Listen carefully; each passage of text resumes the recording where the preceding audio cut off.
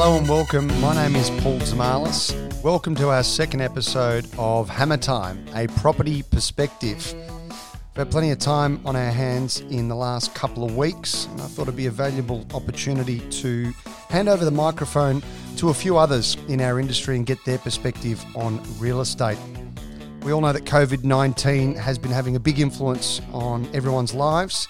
Today, we're looking to discuss how it's influencing finance for vendors, buyers, and those that are working in the real estate industry. Alan Heenan, mortgage broker at Bayside Finance and Property. He joins us. I don't know that a barefoot investor, Alan, has ever been a pretty picture, but it's fair to say your shoes are well and truly on. Thanks for joining us. I may have mentioned to you a couple of days ago, my phone has gone quiet the last couple of weeks. How about yours? Paul, how are you? My phone has actually been quite the opposite. It's been quite frenetic, the phone calls, all across different parts of the industry.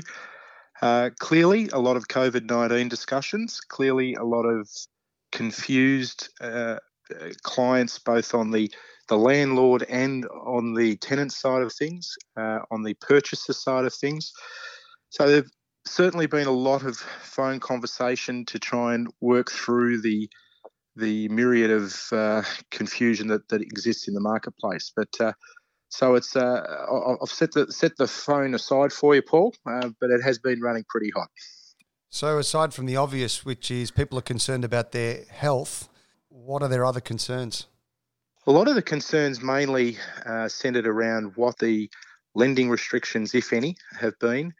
That's been taken up a fair amount of communication.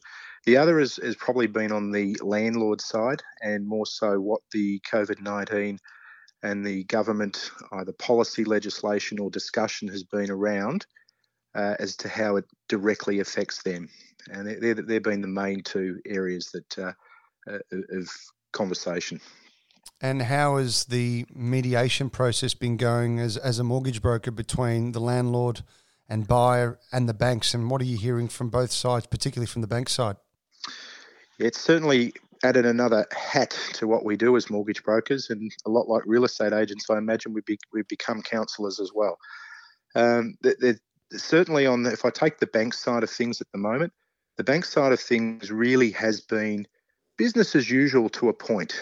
There's certainly still approving loans. They're taking on loan assessments. Certainly their timeframes have blown out a little bit, but no doubt they've become a little bit cautious in the current environment, clearly asking more questions and having more documentation required than ever before. But on the main, I'm still finding that banks are open for business and loans are being approved. On the landlord side of things, it really has been getting their head around what it means from them in respect of a tenant and their tenant's ability to pay the mortgage versus their own struggles, whether or not they've lost their job, had reduced hours, and how hardship process works for them. What I have found in the discussions when we walk through each individual circumstance is that the hardship requests have not been as fluid or as many as I thought there would be. Most people tend to be taking a watch and act philosophy at the moment.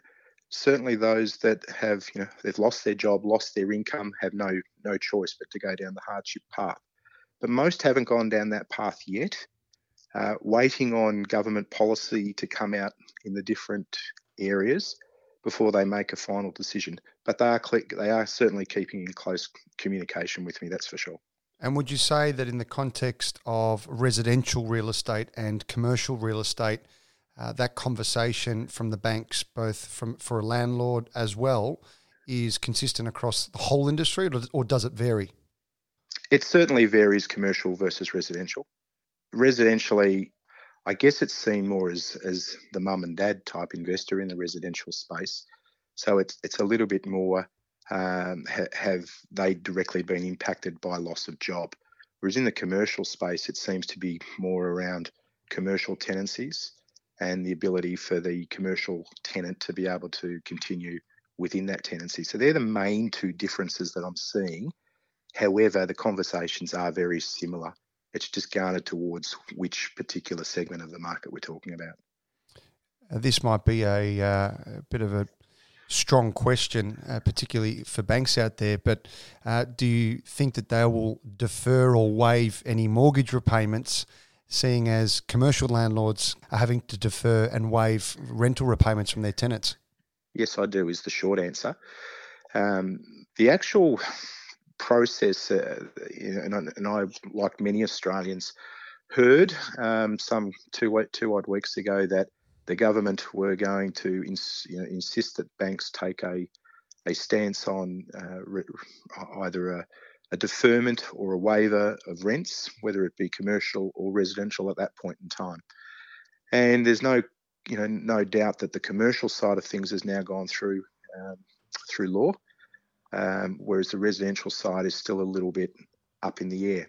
However, what I've seen through the process of going down this hardship claim is that banks aren't necessarily in totality happy just to simply provide a 6-month holiday on a landlord's or a homeowner's repayments.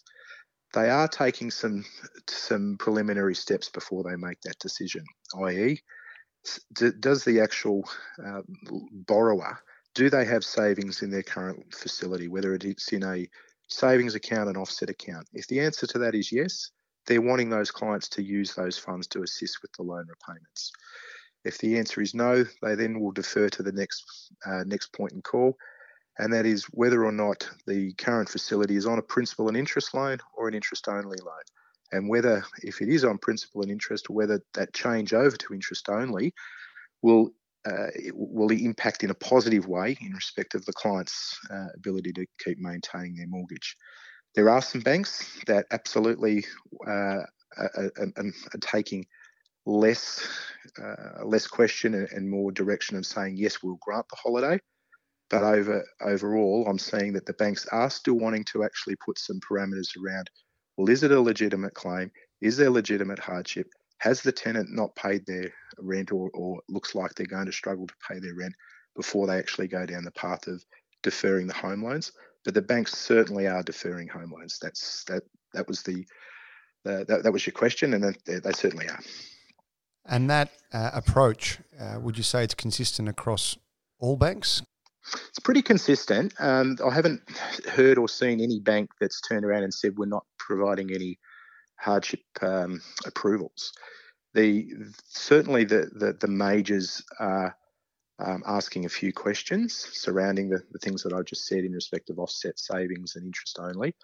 However, if the answers, and what I'm seeing is if the answers to those questions are that my tenant can't pay the rent, I don't have any savings in offset, I'm directly impacted by COVID-19 because I don't have any income, then they're absolutely deferring or providing a 6-month holiday on their loan repayments. In the second tier side, same sort of answer. However, they are probably delving a little bit more into, well, can we provide some form of evidence that the tenant's not paying? They will look to have the loan put on interest only where possible before they go down the full path of granting the full 6-month hardship. But whether it's majors, second, third tier lenders, they are all, and I'll take my hat off to the banks for this piece, they are all really trying to provide the best possible outcome for their client in that hardship case. Alan, there's been some examples from tenants that have tried to take advantage of the current situation. Yep. And it's made landlords and their property managers cautious, and they're having to do a bit more work to qualify these hardship applications. Have you seen that translate into the way some people are taking advantage of this situation for their mortgages with the banks? Yes, absolutely. I'd like to say that all Australians are all doing the right thing, but there clearly is some opportunistic people out there. And I have had first-hand phone conversations with landlords in respect of their tenants doing that. Example A would be client ringing me saying my tenant has directly approached me for a rent reduction. That rent reduction was clearly not because the person has suffered an income or a loss of job from COVID-19. Their circumstances has not been changed or affected in one iota. However, has seen this as an advantage and directly responded to to that landlord. Now, the landlord didn't know how to handle it, to be honest. Clearly, my advice going back through the property manager, but understand where the property managers are coming from, asking for some proof of and evidence that loss of job has occurred and that there has been a direct impact. My discussion with that landlord was clear. If that client had really suffered a loss of job and an income and was impacted by COVID-19, he was more than happy to assist that tenant. He knew the tenant's circumstances and knew that they hadn't lost their job and knew that their circumstances hadn't changed. So that's really clear evidence that there are some people out there that are going to see this as an opportunistic way to try and avoid paying their rents. I think it's fair to say, given what everyone's got going through their heads, both personally and professionally at the moment, that everyone should be acting in the Australian way to free up some time for those that actually need it, would be my summation of that. But as we do look to pivot and focus a little bit more on our industry and for the professionals inside of them, I did mention before that my phone has slowed down, and I know that auctions, quite rightly, are probably not top of mind for many of those out there, both buying and selling. For people like myself, an auctioneer, an agent, a property manager, an agency owner, someone that owns their own business, is there light at the end of the tunnel, and is there still opportunity for them to be speaking to people like yourself to apply and to be investing? Because more than ever, we need money to be flowing through the economy. If people do want to go out there and buy real estate or do want to develop, refurbish their house, maybe even borrow for another business, how does that landscape look for property professionals right now? Yeah, it's a really good question. It is. When I said my phone was ringing off the hook, primarily it wasn't about the new business piece, and it primarily was about trying to assist through and navigate through COVID-19. But there has been some opportunities that I've seen flow via COVID-19, and directly looking at the industry that you're involved in, the real estate and real estate services industry. One of the most pleasing things that a senior banker said to me was that we're looking at this as a 6-month thing. We believe that life will go back to normal, and we are assessing as if that's going to be the case. So where you may hear some industry or some talk surrounding certain industries being blacklisted, I guess is the word for lending and for opportunities. In the main, it's probably true, but it's not the entire sector. I have had a look at the cross section of all of the clients that I've dealt with over the past 2 to 3 weeks, and had loans formally approved for in a residential basis, whereby they were either buying property, renovating, or even refinancing. And it was interesting that that property, there were 2 clients: life insurance, property services, architects, 2 in retail, petrol stations, builders, electricians. So there's a cross section, and a lot of them have some form of real estate component to it. And what I'm finding is that the banks are still open for business. They're still prepared to provide approvals so long as we can mitigate against the next 3 to 6 months. So the words of the assessor that I spoke to directly involved somebody within the real estate industry was that person has showed us a history of earning X amount of dollars in 2018 and 2019. We absolutely know that for the next 3 to 6 months that their income is going to be substantially reduced. But we've got this 2-year history to know that once COVID-19 finishes, they have the ability to go back into an environment that is conducive to good sales and activity in real estate, and they will get back to where they once were. So as long as we can mitigate against the current 3 months, then I'm seeing that it is business as usual. Yes, there's questions that the banks are going to ask us, Give you an example. How has your business been impacted by COVID-19? What are your expected cash flow needs for the next 3 to 6 months outside of any government support that you have? Based on your cash flow requirements for the next 3 to 6 months, what funding do you require? So what they're getting at there is saying, well, let's take the fact that over the next 3 to 6 months, you're going to earn 30, 50, 70,000, whichever the number is not that relevant to how they determine it. What savings have we got put in place? What equity do we have within the property? And if we've actually even got to go down the path of saying, well, those savings are there to cover the next 3 to 6 months of repayments, we've got equity in our property that's going to be cover the interest payments over the next 3 to 6 months. In real estate, what has the real estate agent done? Have they gone into the online auctions or online virtual inspections? Are they having their one-on-one appointments? What sort of activities has the real estate agent or the agency itself done to try and impact or limit the damage of COVID-19? As long as we can mitigate against the perceived income drop over the next 3 to 6 months, we can paint the picture of where the agent has come from in the past. We can paint the picture of where the agent's likely to be in the future, and we've got the means to get through the next 3 to 6 months. Then we have I'm not seeing anyway, any declines.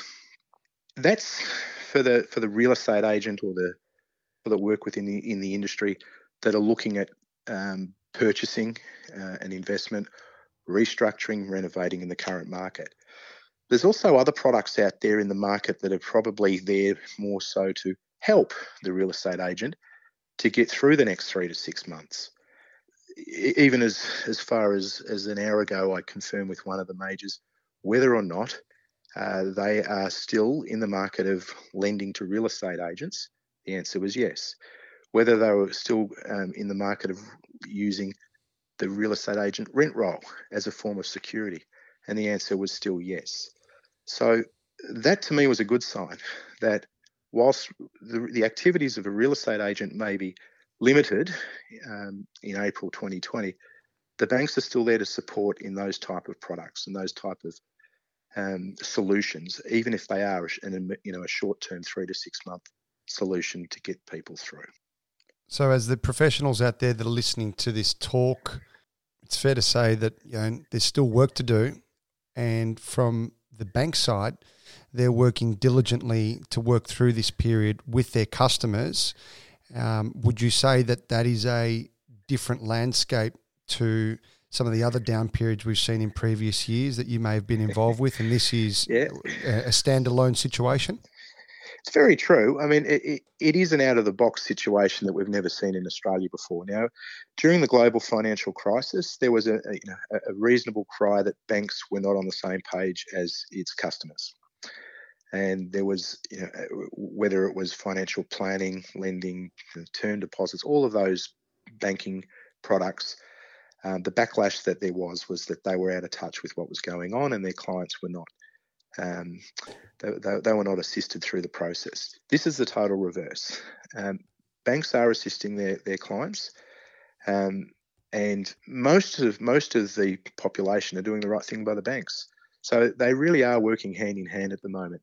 Yes, timeframes might be thrown out the window a little bit at the moment between what the banks can and can't do.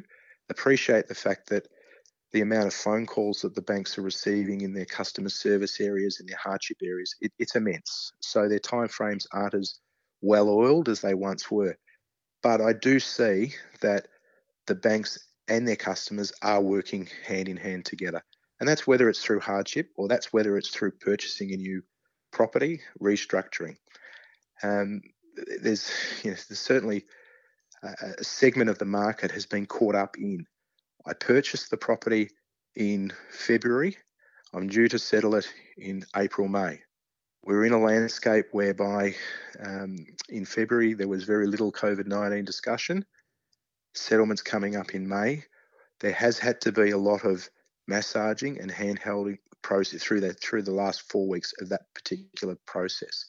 And I've seen that the banks, in most cases, have been able to put closure on that particular transaction and peace of mind. I know that in the last week, I've had a dozen different clients that have been quite, you could feel the stress in their voice. Once they got the loan formal approval, that stress disappeared. And it really was worry about what COVID-19 impact had on the process. So no, I think the banks are doing a pretty good job in trying times, and the customers are both, vendor, purchaser, they're all working in line with knowing that there is some timeframes that are thrown out the window. So they are working pretty well together. Good to hear some light at the end of the tunnel, Alan. Well, in true form as an auctioneer, we do finish everything off with 3 calls, and today won't be any different. Our first call from today's discussion is the banks are relatively optimistic. They're business as usual, and they are offering good support to their customers. Second call, real estate professionals working in the industry are not on the blacklist, which is a welcome relief, particularly for myself. And our third call, life will go back to normal. I'd like to thank you for joining us, and for our listeners, thank you for being here in our second episode on Hammer Time, a property perspective.